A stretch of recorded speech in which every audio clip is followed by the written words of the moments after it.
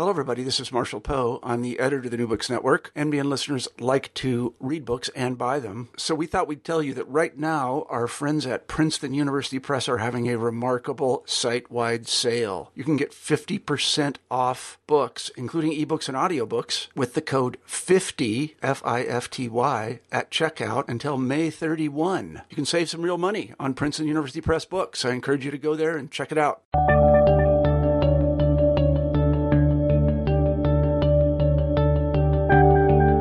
Hello, everybody, and welcome back to New Books in History. I'm Marshall Poe, your host.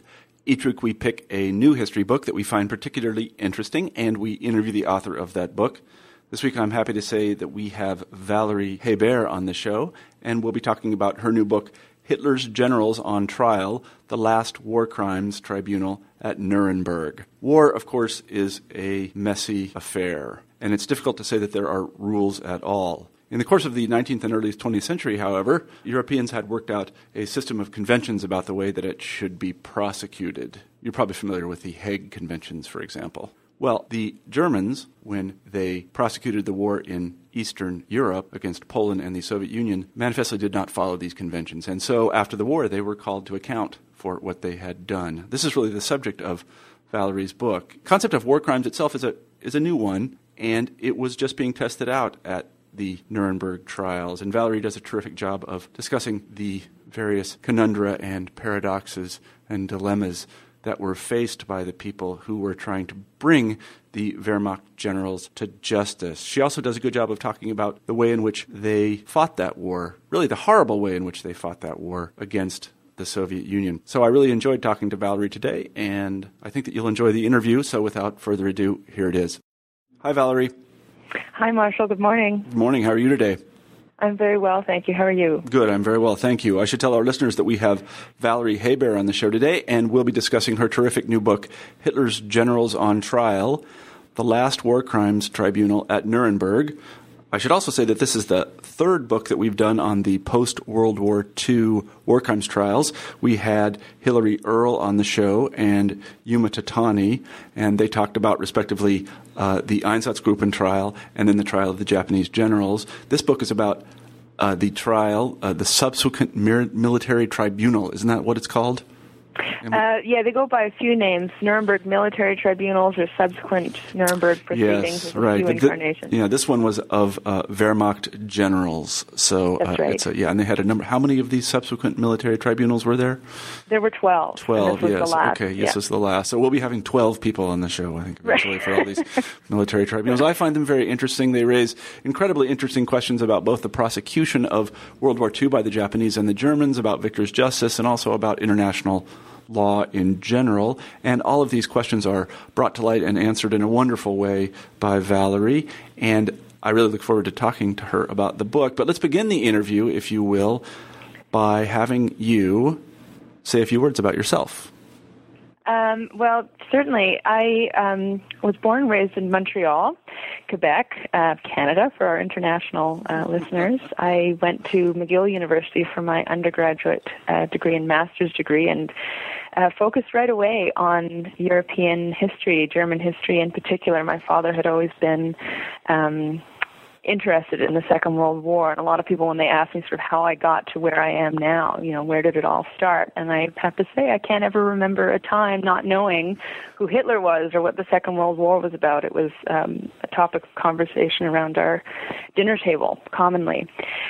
Which isn't to say I always knew I would be a historian. I, in fact, had a fleeting interest in photography and thought that's really where my career would lay. And then after a disastrous interview with the Fine Arts Department admitting committee at Concordia University in Montreal, I decided, well, my backup plan was to do history at McGill.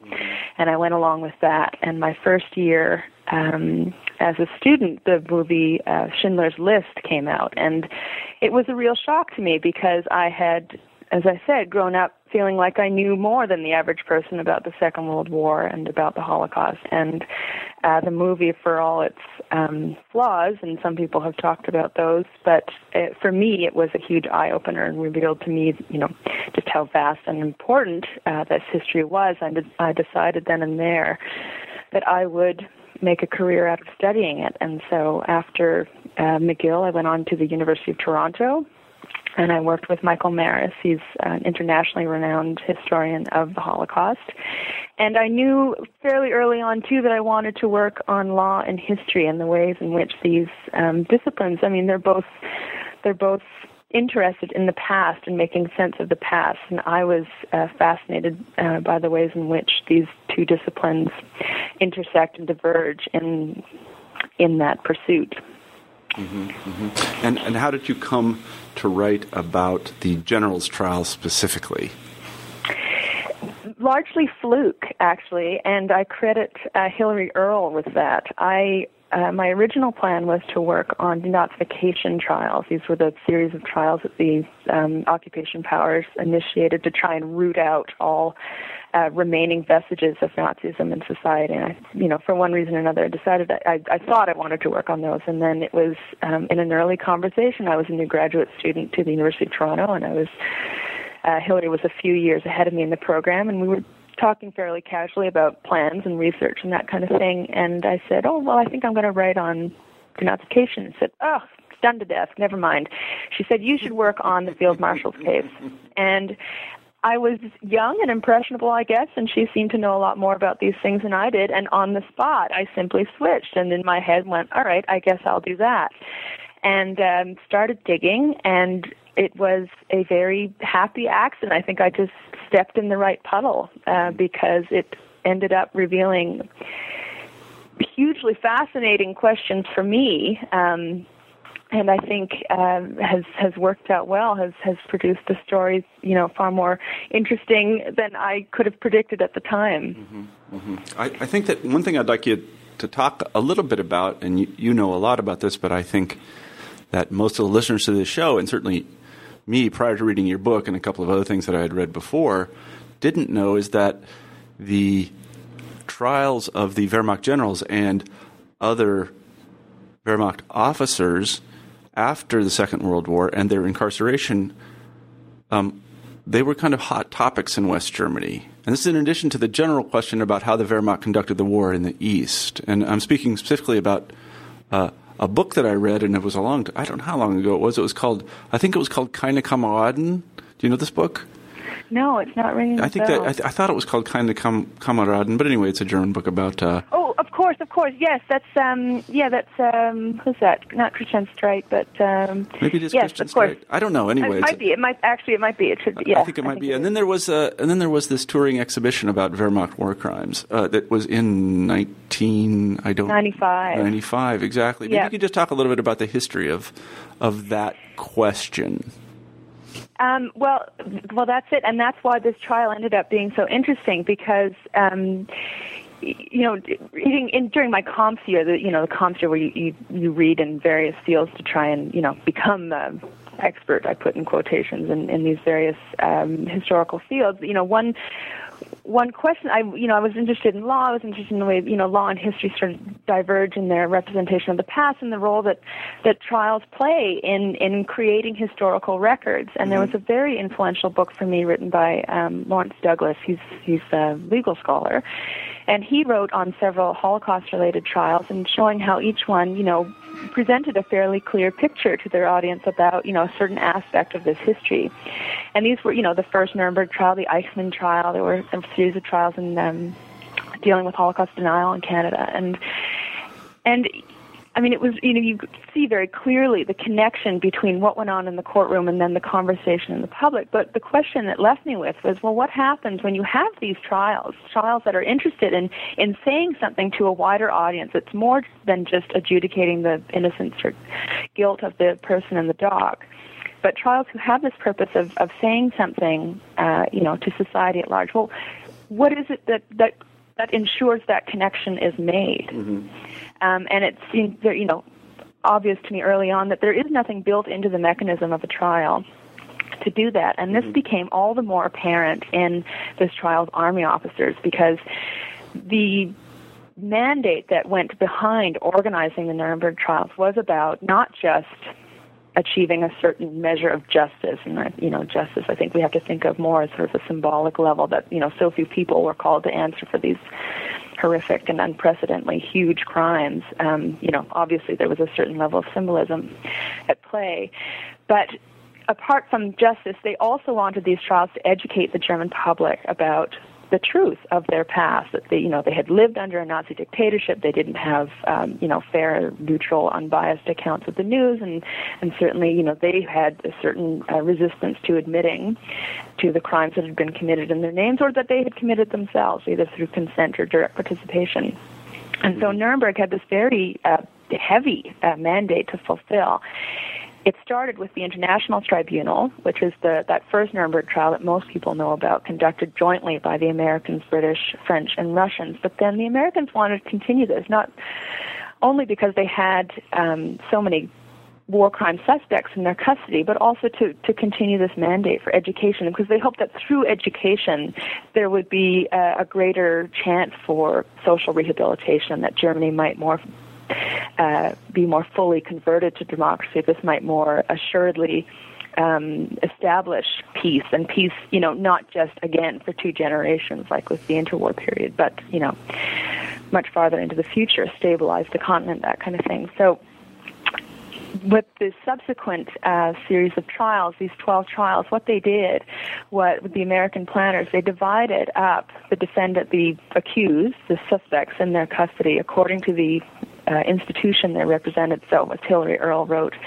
about the SS Einsatzgruppe and these shooting squads, there was a trial of doctors who had conducted medical experiments in the camps, government ministers, the judiciary, judges who had enforced racial laws, that kind of thing, and then these military trials. And there were 3 trials dealing with the military. The one I studied, the High Command case, was the most comprehensive. It dealt with field commanders and staff officers throughout the entire, pre-war planning stages to the end of the war, and, everywhere that the war was fought was concerned with this trial. And more than any other trial, I argue, more than any other trial, it was the trial of the military that most had the potential to connect with the German public, because it was the military that represented the broadest sections of the ordinary German population, right? It was 20 million had served in the ranks of the military. And so if they were trying to say something about German responsibility for or complicity in crime, ideological crime, racial crime, then this was the trial to do it. The trial of SS, although these, concerned egregious, unprecedented crime, in terms of the ordinary person's observation of this trial, well, those were fanatical SS men. They were monsters. It doesn't surprise me that they did that, but we can wipe our hands. They are not us. We are not them.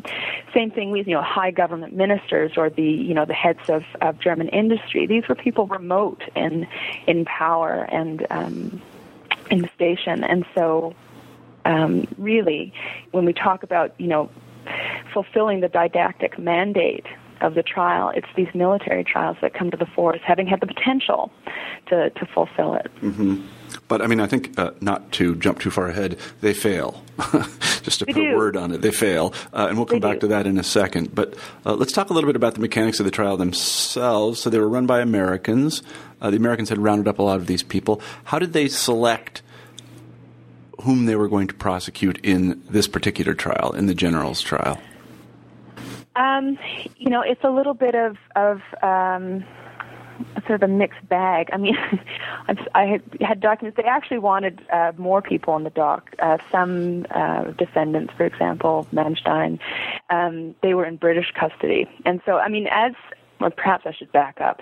Telford Taylor, who ended up sort of spearheading the subsequent proceedings, he had a very senior position at the International Tribunal under Robert Jackson, who led the prosecution there. Within his portfolio, Telford Taylor at the IMT, he led the case, the institutional case for the Wehrmacht. So individuals were indicted at the International Tribunal. Organizations were as well, and the Wehrmacht High Command was one of those organizations, and Telford Taylor was in charge of that case, and that case was failed. The tribunal did not find the High Command an organization, largely on technicality, but suffice it to say, Telford Taylor was very disappointed. He very early on recognized how important it was to place the crimes of the military on record and to speak about, institutional responsibility as well as the responsibility of individuals. And so this was always a priority for him in the subsequent proceedings. And they had a number of individuals in their custody, but in the course of preparing the organization trial, the IMT, a lot of evidence had come to light, implicating other generals who were still alive and in other custody, but they couldn't always get them. And sometimes this was a matter of, why should we go to the expense of, extraditing these men and trying them? Shouldn't the British, to take their responsibility to prosecute them, because the law at the foundation of these trials was applied to all the occupation powers. They all had the mandate and the jurisdiction to prosecute these crimes. So the Americans, part of it, their feeling was, not Telford Taylor, he would have gladly taken them on, added them to the case, but of people around him was, well, let's just deal with the men we have in our custody. Mm-hmm. But there were mundane reasons as well. I remember reading some documents in the archives where they talk about, we can't actually fit any more chairs in the dock. So, and this, you see this over and over again, and it's always sort of, I think, an important reminder to us as historians when we read these things that, at the end of the day, these are still people dealing with, practical limitations in planning these, what end up being internationally significant proceedings. And yet there's still things like, do we have enough paper? Do we have enough pens? Are we going to have enough warm bodies to staff these things? And so as much as it was a matter of sort of international politics between, British and American, why should we do the British, job? It was also very mundane concerns as well. Yeah, well, one of the reasons I ask is that there are some big names, I believe, who survived the war missing here, and I was thinking of Manstein. He's one. Guderian is another he doesn't get tried, and then right. And then Jodl. I don't know if he survived the war or not. I don't think Brauchitsch did. He was tried in the first one. Was he? Nuremberg. Okay, yes. Yeah. But anyway, there are a lot of people. If you follow World War II sort of history, there are a lot of people that are not here, and a lot of right. names are totally unfamiliar. At least they were for me, and I was kind of surprised about that. For me as well, and having come from a background trained in World War II, and I sort of thought, like, who are these people? Uh-huh. It was a surprise for me as well. And yet, when you start, digging, you realize just, the level of authority and command that they enjoyed. Uh-huh. I see. So there was no intention here to try everyone who possibly could have been convicted. This was simply a selection for a didactic purpose. Is that right? It was. Yeah. It was. I mean, it wasn't arbitrary entirely, mm-hmm. But no, I mean, they had to be in custody or locatable, and if they were in another occupation zone, they didn't in the end mm-hmm. want to make effort to bring them out, but. No, and I mean, that's a tension you see running through the trial as a whole, this idea that, these are 14, ultimately 13 individuals we're trying. I mean, it's their criminality that we are trying to decide here. At the same time, they couldn't get away from the fact that, we are saying things about the institution as a whole and things that will be, we hope, impressed upon German society as a whole. But you see this over and over again, that in some respects, the individual identity of the defendant seems to recede in importance, and it's what's being said about the institution as a whole that mm-hmm. that really has the most to say in terms of the trial's didactic value. How did the Americans meet the objection that this kind of trial of military men in the prosecution of a war was without precedent, and that more generally one might easily say, this was, in fact, a military conflict, and in military conflicts, these kinds of things often happen. And prior to this moment, no one had ever been held responsible for this sort of thing. In World War I, or the American Civil War, the Crimean War, or the Napoleonic Wars, there had never been a prosecution of military officers for these kinds of things. How did they meet that objection? A number of ways. I mean, they were very quick to resort to certain. I mean, this was international law in its infancy. There wasn't a long jurisprudential history for them to draw on. I mean, they were At the same time, it wasn't entirely absent either. They had things like the Hague Convention and the Geneva Conventions that regulated, conduct in war, treatment of civilians, POWs, that kind of thing, that they could draw on, and that the Germans themselves were signatories to, and they said, well, you agree to this. There were international treaties, like the Locarno Treaty, Kellogg-Briand Pact, things that had declared war sort of, beyond, in terms of, what was acceptable in solving political problems or political differences. Well, war was sort of placed beyond, any measure of resort. And so, they were able to point to certain elements existing either in customary international law or, declared formalized treaties, conventions, that kind of thing. And so, there was some foundation to build on. But what you see over and over again is we can't not respond to this. And what we are confronted with in this war when it comes to, the civilian loss of life and, the unprecedented brutality and cruelty with which Soviet POWs were treated. This requires some kind of response, and one can't help but recognize that this is criminal. And it didn't necessarily because it was motivated by Nazi ideology. It's criminal because it's still murder and abuse and neglect, and these officers had a duty as professionals to extend their protection to these people, for many reasons. So it was like this international law cries out for a statement about this. That sort of in our guts we recognize this is criminal. This is the opportunity to make it so. And, this idea that, all wars are terrible and terrible things happen in all wars. There's certainly, and this was an issue that came up in the Americans' other series of the Army trials held at Dachau, and where, one case in particular, the Malmedy trial, where it was an SS contingent murdered a bunch of American soldiers in Belgium. And they said, isn't this just sort of, heat of the moment? This was one case where it just seemed like, we can find analogous cases of Americans murdering Germans or, So there are instances where you can say, well, yes, the Americans were not blameless. They were not absolutely, they did not conduct the war, without any, overstepping of these bounds. The Soviets as well. The Soviets also were brutal in their treatment of German prisoners of war, but the scale is different. And when one also takes into account the reasons behind these, and this is where, when I said before that they weren't convicted for being Nazis, and they weren't Nazis in any formal sense. They weren't members of the party or anything. At the same time, when one looks at the array of crimes, at the identity of the victims, and at the numbers of victims, one can't help but recognize that these crimes were committed in pursuit of these ideological, racial, political aims. And so I think that was that required a response, and that goes far beyond battle frenzy or heat of the moment. That these things were premeditated, and that's the trial spent had such a heavy reliance on the criminal orders that were and policies that were decided upon and put in place far in advance of the actual hostilities to show that these were not simply a byproduct of war and a sort of an unavoidable but albeit awful consequence of war, that these were intentional results. And that's where the criminality, and that's what requires the judicial response. One of the things that interests me, though, is that while I agree with you from my perspective, it does require a response. I'm wondering whether that's just not an American perspective, because the British didn't seem to think so. Did they?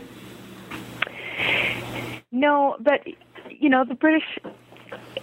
There's a long history with the British. They had tried after the First World War to prosecute, to indict, and they had hoped for international trials of German war criminals of the First World War, and they were, although there were a number of countries willing to join in these efforts, they were very quickly sort of left on their own, and it was, they were left holding the bag and doing this, and had a very weak position to actually press these demands, and eventually had to concede to the German demand to hold these trials themselves, and the trials were a farce. And the very few convicts that resulted from these proceedings were, escaped, I put in quotation marks, from prison and, practically given parades. Mm-hmm. And so the British had a very bad taste in their mouth about trials. They thought, in the planning stages, they were very reluctant, very slow to come around to this idea. Mm-hmm. But it's not as if, if I recall correctly, it's not as if they didn't believe that some justice should be meted out. I think Churchill, for example, simply wanted to shoot the lot of them. Exactly. Yeah. Exactly. I mean, why are we bothering with all this trial? Why not, political decision, it's over and done with. We can get on with things, on with, restoring the peace and rebuilding our countries. And perhaps, too, that reflects, the Americans, I mean, they weren't bombed. They weren't an occupied country. It might have been far easier for them to say, well, let's spend a little more time in dealing with this, because they didn't have the same level of reconstruction to deal with on their own territory. Mm-hmm. Yeah. So let's move on just a little bit. What were the Wehrmacht generals charged with specifically?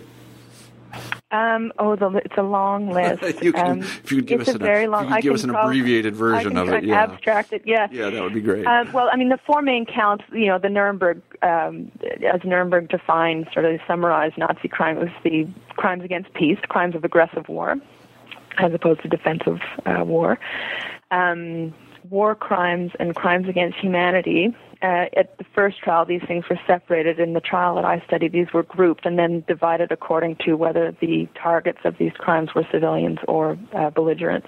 So these included things like the murder, ill treatment of prisoners of war, reprisals against partisans, suspected or, actual partisans,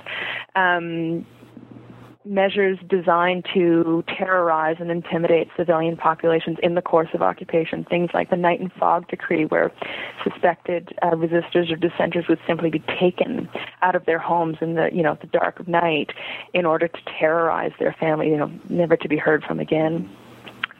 Draconian hostage reprisal policies if a German soldier was injured or killed, in an act of sabotage, or their material was damaged. 50, 100 civilians per German would simply be rounded up from the community and executed. And in the orders themselves, they say things like, these should be community leaders. These should be, so that the rest of the society notices and understands and is terrorized in order to increase the terrorizing effect. You actually see this kind of language in the orders.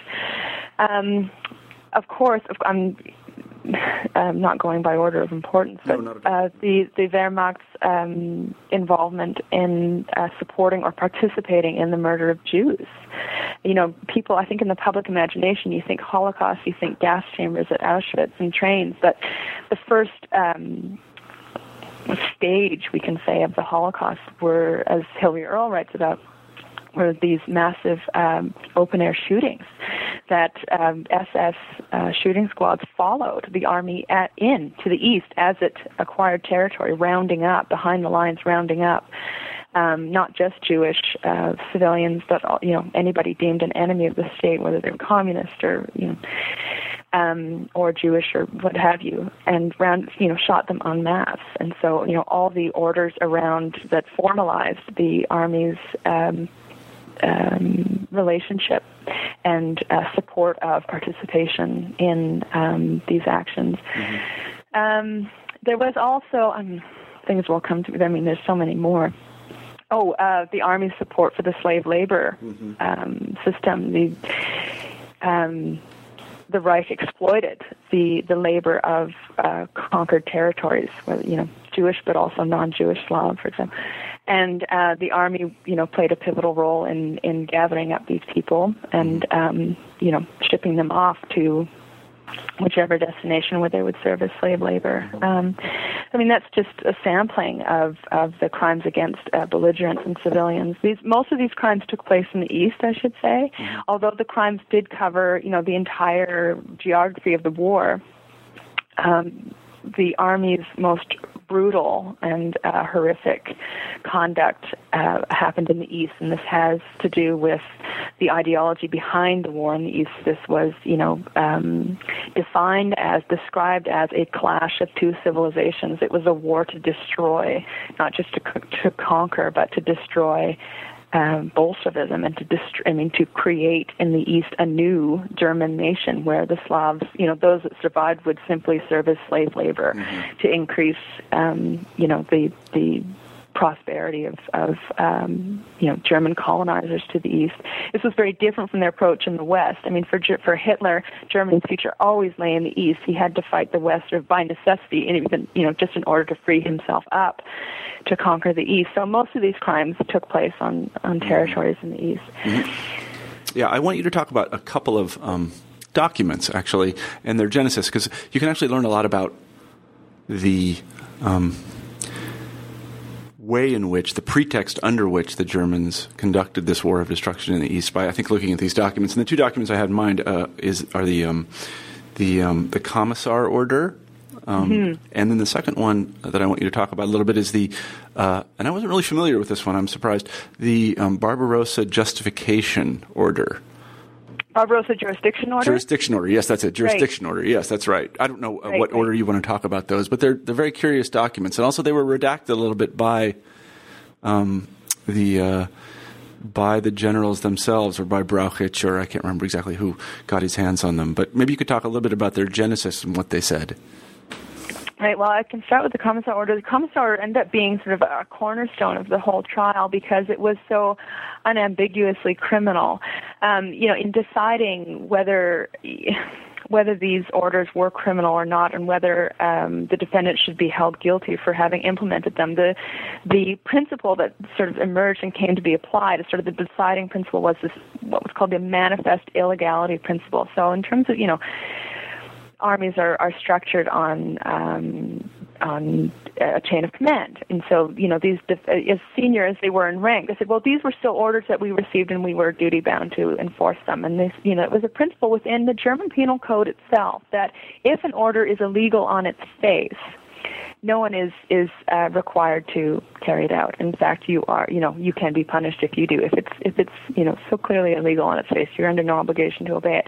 And the Commissar Order was a perfect example of that. So the Commissars were those members of the Red Army, the Soviet Army, who essentially acted as political, ideological morale keepers for their comrades. So they, schooled them in communist Soviet doctrine, even during battle. At the same time, they were soldiers themselves. They wore the uniform, they carried weapons, they fought at the front in the same way as any regular soldier would. But when, as I just described, when the Nazis when Hitler and other officials of the regime were planning the war, I mean, this from the beginning, he wanted to crush Bolshevism. This was seen as the threat to Germany, and the Jews were sort of part and parcel of that, assumed to be intimately connected, inextricably connected with that ideology.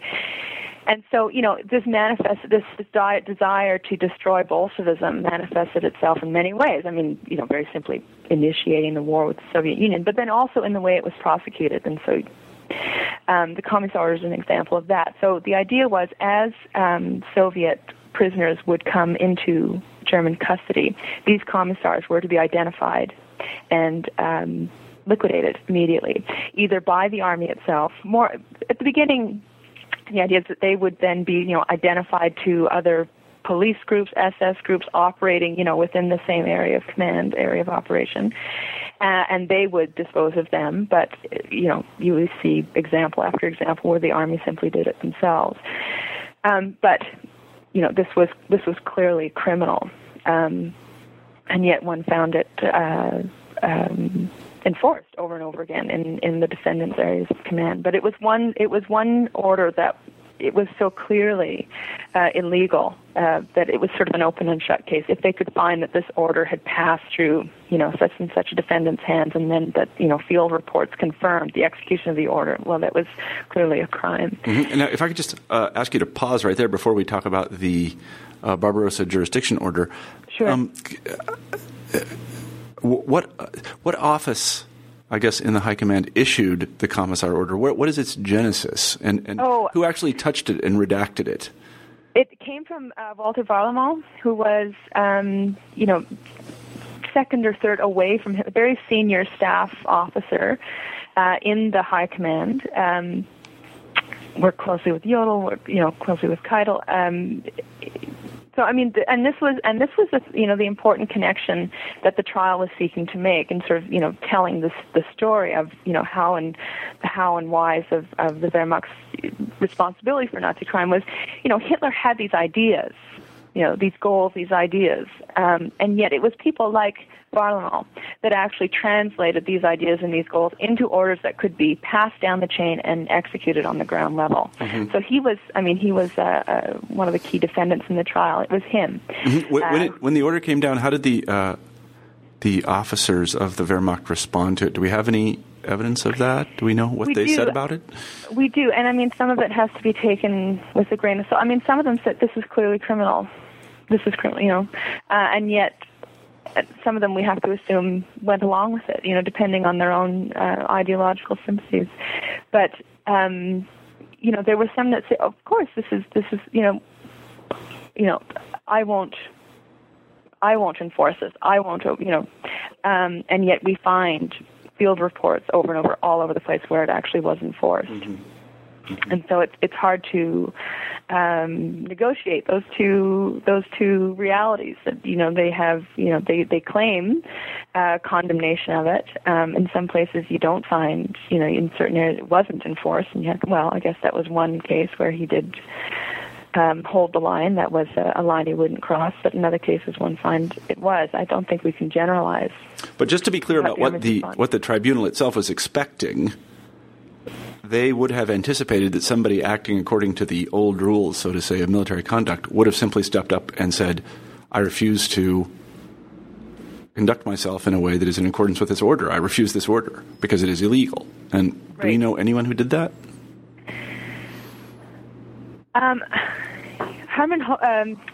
Wilhelm von Leeb springs to mind. He was, the case is named for him. He was the highest ranking defendant, and yet he was convicted of the least things. And they actually said at the end, they never could find a single criminal order that had his signature. He seemed never to have, of all of them, endorsed a single criminal order.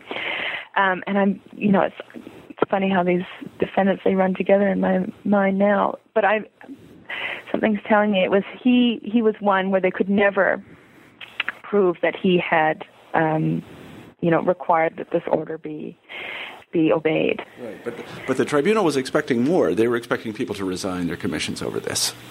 That's how somebody could have been exonerated. Just to resign your commission and saying, I'm sorry, I can't fulfill this order, I'm done. I don't know if they would have expected that. I think they certainly took the time to say, this is what you should have done. Yeah, so that's what I mean, really. Yeah. Yeah. That's what I mean. They did. And there's a section of the judgment where they said, you have betrayed your own profession of arms by having lent your signature to this. Yeah. Because at the end of the day, even if, you could not have changed the outcome, that, the machinery was bigger than you, the regime, the institution was bigger than you still had the power to withhold your consent, and you didn't. Mm-hmm. And this was seen as particularly damaging. Mm-hmm. Mm-hmm. Not necessarily in terms of the law, but as a statement about their sort of, ethics and overall conduct. Mm-hmm. No, I see. So let's talk about the Barbarossa jurisdiction order now. This one is less well known. What is its genesis and what did it say?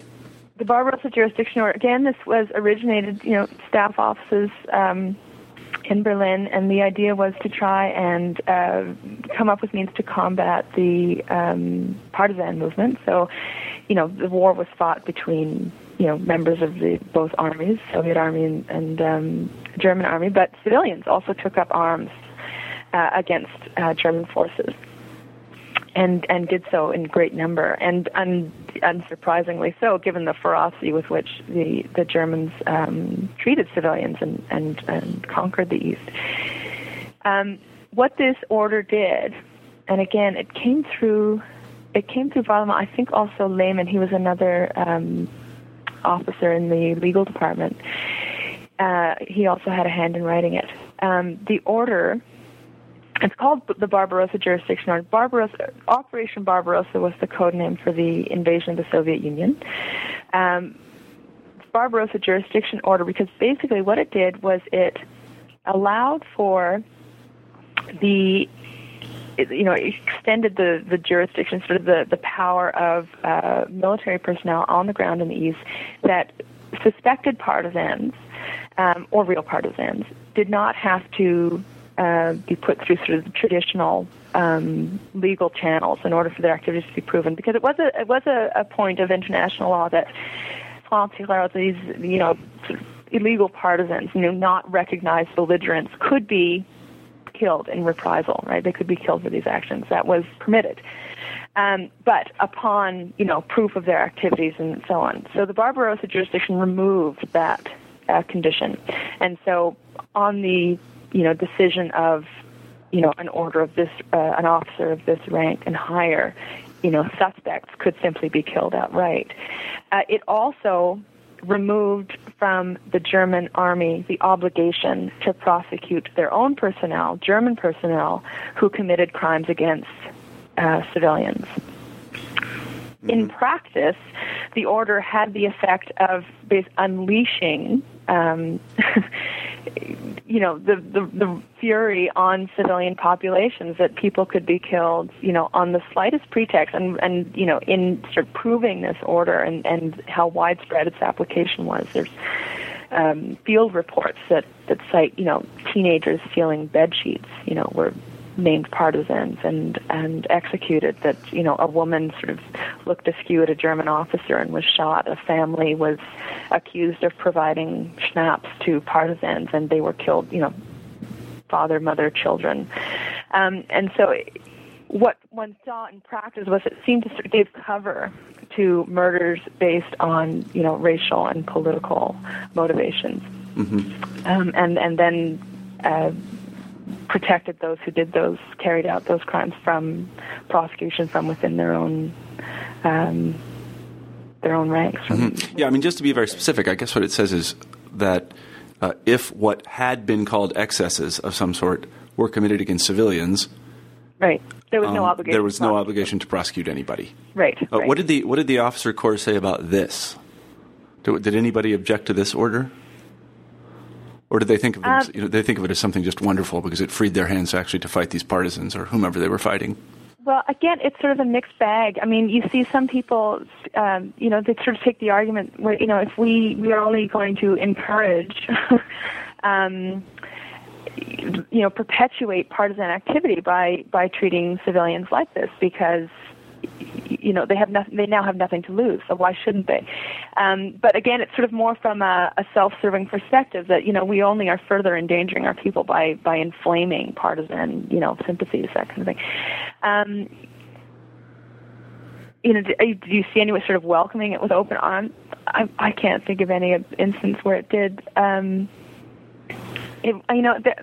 That's one sort of the frustrating thing about reading this trial, and I think, perhaps it's been, influenced by watching, Law and Order on TV, where you have these, moments of confession and breakthrough and, high drama in the courtroom. And what was, endlessly frustrating to me is reading these transcripts was these men, and they'd be confronted with, insurmountable evidence of, egregious crimes, terrible atrocities, and yet still maintain this almost, neutrality that, well, I knew about this order, but I certainly never allowed it to be carried out in my area of command. And, my concern was always the discipline of my troops. Why would I allow them to, run roughshod over? This would have been counterproductive to my, resorting to these kinds of excuses without ever really addressing the moral issue at the core of them. Yeah. And so it's very hard to get a sense of how they felt about them. Mm-hmm. It was a trial. They were on trial, and perhaps still thought that they were on trial for their lives. I mean, beyond the first trial at Nuremberg, no military man was executed by the Americans for, whatever crimes. But, at that moment, they might have still thought this was a possibility. Mm-hmm. And so we have to remember that that's in their minds when they're defending themselves. And so, of course, they would say anything to deny any connection to it. Mm-hmm. Mm-hmm. So what arguments did they use to defend themselves? I know there are a lot of them, but again, if you could summarize sort of the basic arguments. I mean, you couldn't have sort of speaking to the prosecution, you weren't in the East, you can't possibly understand how awful it was, and different conditions required different conduct. And, who are you to sit in judgment of us? Mm-hmm. There was especially with regard to the Soviets did it as well. The Soviets tortured POWs, the Soviets killed POWs, the Soviets, and so tit for tat, ignoring the chronology of things that, in fact, but you started all these policies first, and these were in place far, ahead of the actual outbreak of hostilities. This was never acknowledged. Mm-hmm. The idea that, absolute denial. I didn't know about that. I didn't know the Einsatzgruppen were shooting Jews. I didn't know that Soviets were dying, at a rate of 80% in the camps in my area of command. I didn't know that these people would be, if I sent these people to Auschwitz, that they would be killed there. Denial to a level that just boggles the mind. Also, at the evidence, they said, in fact, I did protest this order, but I couldn't make that protest public. I couldn't make a record of that protest because then I might be punished. Or I falsified evidence. So when they were confronted, these reports that this many commissars were killed, at this time in this area where you were. Well, that was a falsification. We invented that report in order to convince our superiors that we were carrying out the orders, which we, of course, recognized were criminal. Mm-hmm. Mm-hmm. Right? So, we were beholden to our superiors. We could not disobey these orders. On the other hand, we did disobey these orders, but we just couldn't make a record of it. Mm-hmm. It was, I knew about this, but I announced the order, but then, and there's a written record of that, but privately to my officers I said, yes, we won't carry that order out, but I didn't make a record of that. And then there's what order? I never heard of that order. Mm-hmm. So, and the same person would make these, mutually exclusive claims over the course of the trial. And so it wasn't at all coherent or internally consistent. Mm-hmm. So the tribunal itself, one of the things I was interested to learn in your book, showed a certain amount of subtlety in rendering judgment against these people. They did. They didn't just sort of throw them all out or put them all up against the wall. No, they actually seem to have thought deeply about these things. They did. They truly, truly did. And I credit to them, really, because I think it would have been very easy, given the mountains of evidence and sort of, the whole, you can just sort of say the entire East was awash in criminality and atrocity. But they said no. I mean, and I think they took very seriously the fact that, these trials, as much as they were designed to adjudicate the criminality of these individuals, these trials would have an afterlife. And, being at the beginning of, the formalization of international criminal law as we know it now, they wanted this trial to, stand the test of time, to be something that could be looked at as a precedent. And so they were very exacting in their demands about evidence. And one could not infer criminality just because, crime was occurring all around this one particular defendant.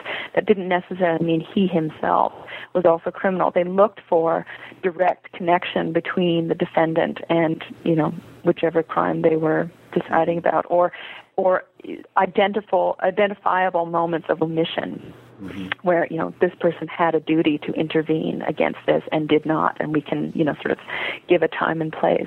And so, and even the something like the Barbarossa jurisdiction order, which someone like you or I reading it would just think, oh, good God, I mean, there's absolutely no way this can't but be criminal. And yet this is, well, in fact, when you look at the laws around treating partisans and things, that the law is still hazy on this. That there is a certain degree within the law that allows for reprisals of partisans. And so they said, well, so we can't outright declare this order as criminal. It's more its application. If this defendant introduced this order into the chain of command and then did nothing to constrain it, to apply it within reason, within reasonable limits, then we can say he acted criminally. Mm-hmm. But simply to have passed this order on was not in and of itself, as much as reprehensible as it might have been, as much as it sort of opens the door to potential abuses. That in and of itself, we cannot say with certainty was criminal. And so, I think, too. And I mean, people say, "Oh, Nuremberg, victor's justice," and sort of dismiss it. Well, and this comes from not having read the record, because when you look at the differences between the prosecution's case, the scope of their case, the amount of evidence they wished to put on record versus what the tribunal actually decided and confirmed, it's often a very much more constrained, much more complex and nuanced examination analysis. So, what sorts of penalties were meted out? Prison sentences. 2 defendants were acquitted outright. There were representatives. The Wehrmacht refers to all branches of the armed forces: the Navy, the military, and the Navy, the Army, and the Air Force. The trial really, in practice, was about the behavior of the Army, the conduct of the Army. But they did have representatives, one of the Air Force, one of the Navy. But the trial, it always struck me that they were there more for show, more just to sort of round out the picture of this is a trial of the Wehrmacht. But the cases against them were always far weaker and didn't have the same prominence as the cases against other defendants. So they were acquitted. And for the rest of them, the sentences ranged from time already served. Von Leeb, who I mentioned before, he was only ever found guilty of having passed on the Barbarossa jurisdiction order without safeguarding against its exploitation or its abuse, right? But no other order was found to be able to be attached to him. So he was released with time served. The other ones ranged, from a few years to life in prison. As it turned out, all of them had served much shorter terms. Yeah, I wanted to ask about that, actually. One of the things that, again, I found fascinating in your book was the amount of sympathy that these gentlemen had within the German populace, and the fact that people in that population mounted successful campaigns to get them basically released early. Right. Maybe you could tell that story very briefly. Well, I mean, the Officer Corps was a revered institution, and it was an institution that preceded Hitler. I mean, the Officer Corps had always enjoyed a great amount of prestige and respect within German society, so there was a certain loyalty that persisted even after the Second World War among the population towards these men. But more importantly, it was sort of the political complications wrought by the Cold War that ended up undoing all the work of the Heikenmann case. And what I mean by that is, as much as the Americans sort of set themselves this agenda of punishing, these representatives of the Nazi state and pressing the lessons of these trials home to the German public, sort of acting as, the executor of Allied justice and, a punisher of these representatives, they also had to tread lightly, because they very quickly realized, as soon as the East-West tensions mounted, that they needed West Germany to be on their side, to support the defense of the West, and not just, the continent, but sort of in a larger sense. And Adenauer, the Chancellor of West Germany, recognized, this is a political opportunity. Now you need us. And so from very early on, he said, if you expect us to rebuild our military, you can't also continue to hold our officers in prison. And then use this very explicitly, if you want our cooperation in Western defense plans, if down the line you want a German army, it's a West German army as a distinct, institution. There were talks early on about simply integrating German forces in a supranational army, but this went back and forth. But very explicit, we will not stand for the continued, as they said, debasement of our armed forces. I mean, and again, it goes down to never having accepted the judgment of the trial, never accepting the fact that, yes, the Wehrmacht did not just participate in crimes that we can now see were, political or racial motivation, but actually we can identify they agreed with the ideology itself, right? That they were instrumental in not just planning this, but in carrying it out. They never did accept that such a large segment of their population was involved in these kinds of crimes, and to that degree. And so, they could more forcefully, so that it carried up, and they wouldn't accept the continued imprisonment of their of the representatives of the institution, and so they used this, the Americans' desire to have West German military support in order to pry these convicts loose from their custody. Mm-hmm. I see. So we said early on in the interview that the didactic purpose of the trials was not achieved. What sort of impression developed of the Wehrmacht activity in the East after the war among the German cognoscenti? What did they think about the Wehrmacht and the crimes in the East? Well, that, they conducted themselves in a way that was no worse than any other participant in the war, that the Soviets were just as bad, if not worse, that alternatively that the Wehrmacht was a victim of Hitler, that had, their values of honor and loyalty and patriotism had been perverted and exploited by Hitler, and that they sort of co-opted into this conflict. But, we did not fight for Hitler's Germany. We were fighting for the Germany of history and for the Germany, that preceded Hitler, and it was their national duty to do so, even under Hitler's command, in order to preserve Germany as a nation. But, it all gets summed up in this, the myth of the clean hands of the Wehrmacht, this idea that, they conducted, it was the SS that committed crimes, it was these other state, police organizations and things that committed crimes against civilians, against Jews, but the army fought the war like any other professional army does and deserves no, particular condemnation or criticism for its participation and conduct in the war. And this really was the general line, to the extent that it was even discussed at all. There were moments, it was started with German historians. They started publishing in the 1960s, about a generation after, where they, things like about the Commissar Order. One of the key pieces of evidence in the Auschwitz trial, which was mid-60s in Frankfurt, was a report on the Commissar Order. Right, and so we started to see glimpses where, historians making this connection between Nazi ideology and the actual prosecution of the war and Wehrmacht behavior. But it really was a discussion among scholars, among the general public. They clung tenaciously to this idea that the unblemished Wehrmacht, that our sons, our fathers, our brothers, our uncles, our husbands had no part of these awful crimes. And it wasn't until the mid-1990s when a research institute in Hamburg mounted a public exhibition, an exhibition designed to travel around German Austria, documenting the crimes of the army in the East, that this exploded in the public forum. Radio, the press, the German parliament started confronting these issues again, and what started off, in some places it was sort of a quiet, sad sort of contemplation of these things. In other places, the reaction was violent. There was the exhibition site was firebombed in Saarbrücken. There were loud protests in Munich and Dresden, that kind of thing.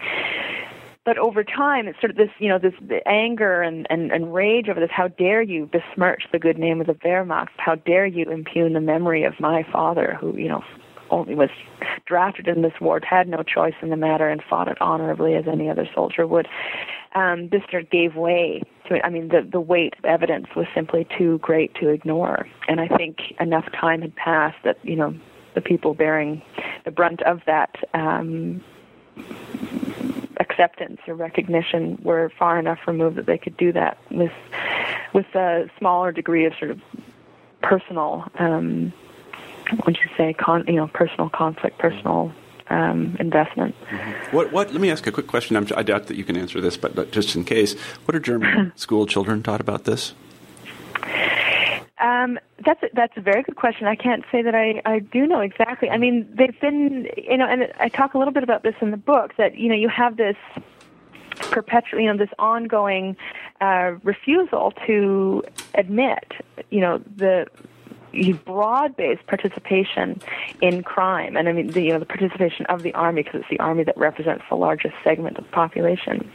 So this persists right up from the time of the trial right up until the 1990s, and yet starting after 1968, so the protests, that generation that sort of comes of age and starts questioning its parents, what did you do in the war, and these discussions start to happen about the Holocaust and about crimes against other quote unquote racial and political enemies. Mm-hmm. This stuff starts to come out. I mean, the German admission of responsibility, Willy Brandt kneeling at the Warsaw Ghetto Memorial in contrition, paying reparations to Israel. So, I mean, these things were all, they were taught in schools. School children would go on field trips to, concentration camp memorial sites, these kinds of things. And yet it doesn't necessarily connect with justice or with, there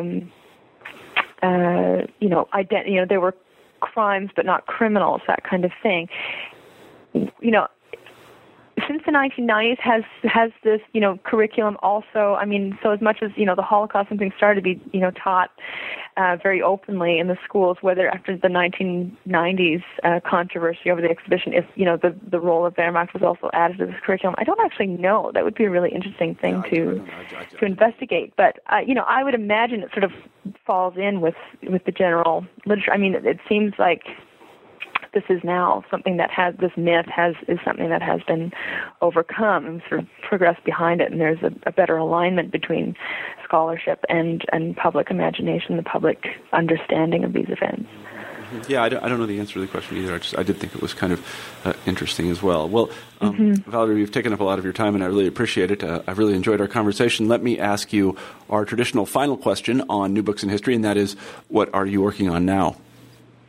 What I am working on now is building on my work on Nuremberg, and again, getting at this question of the social utility of trials, but then applying that question to the Rwandan context. So looking at, the Rwanda has taken on, various different legal mechanisms in order to work through their own experience of genocide. And there's the formal, traditional court process. We'd all be familiar with national courts, but more important for my purposes, they've initiated the system of Gacaca tribunals. This is drawing on an indigenous ritual for community healing, where people come together as a community, hear testimony from victims, from witnesses, and from perpetrators, and then decide as a community on punishment. And it seems to me, Gacaca and Nuremberg, they offer such striking differences in an approach to, a traumatic history that, whereas Nuremberg was sort of the formal, judges in robes and trained legal counsel and defendant's box, and sort of trying to fit in with, formal, familiar legal traditions, but then absolutely failing to connect in a meaningful way with the community that they were intended to serve. Mm-hmm. And then, at the other end of the spectrum, these Gacaca tribunals, which are still interested in punishment, but by doing this sort of from a more grassroots, less formalized approach. And so my next book is looking at sort of trying to figure out if there is a model that better serves, community interests, societies that are trying to recover from traumatic past, if the law still has anything to offer us in helping us recover from those experiences. Well, it sounds like a fascinating project, and I wish you luck on it. Let me say thank you again for being on the show. We've been talking to Valerie Haber about her book, Hitler's Generals on Trial, The Last War Crimes Tribunal at Nuremberg. Valerie, thanks very much for being on the show. Thank you very, very much. It was my pleasure. Absolutely my pleasure, too. Bye-bye. Okay, bye-bye. You've been listening to an interview with Valerie Haber about her new book, Hitler's Generals on Trial, The Last War Crimes Tribunal at Nuremberg. I'm Marshall Poe, the host of New Books in History. I hope you have a great week.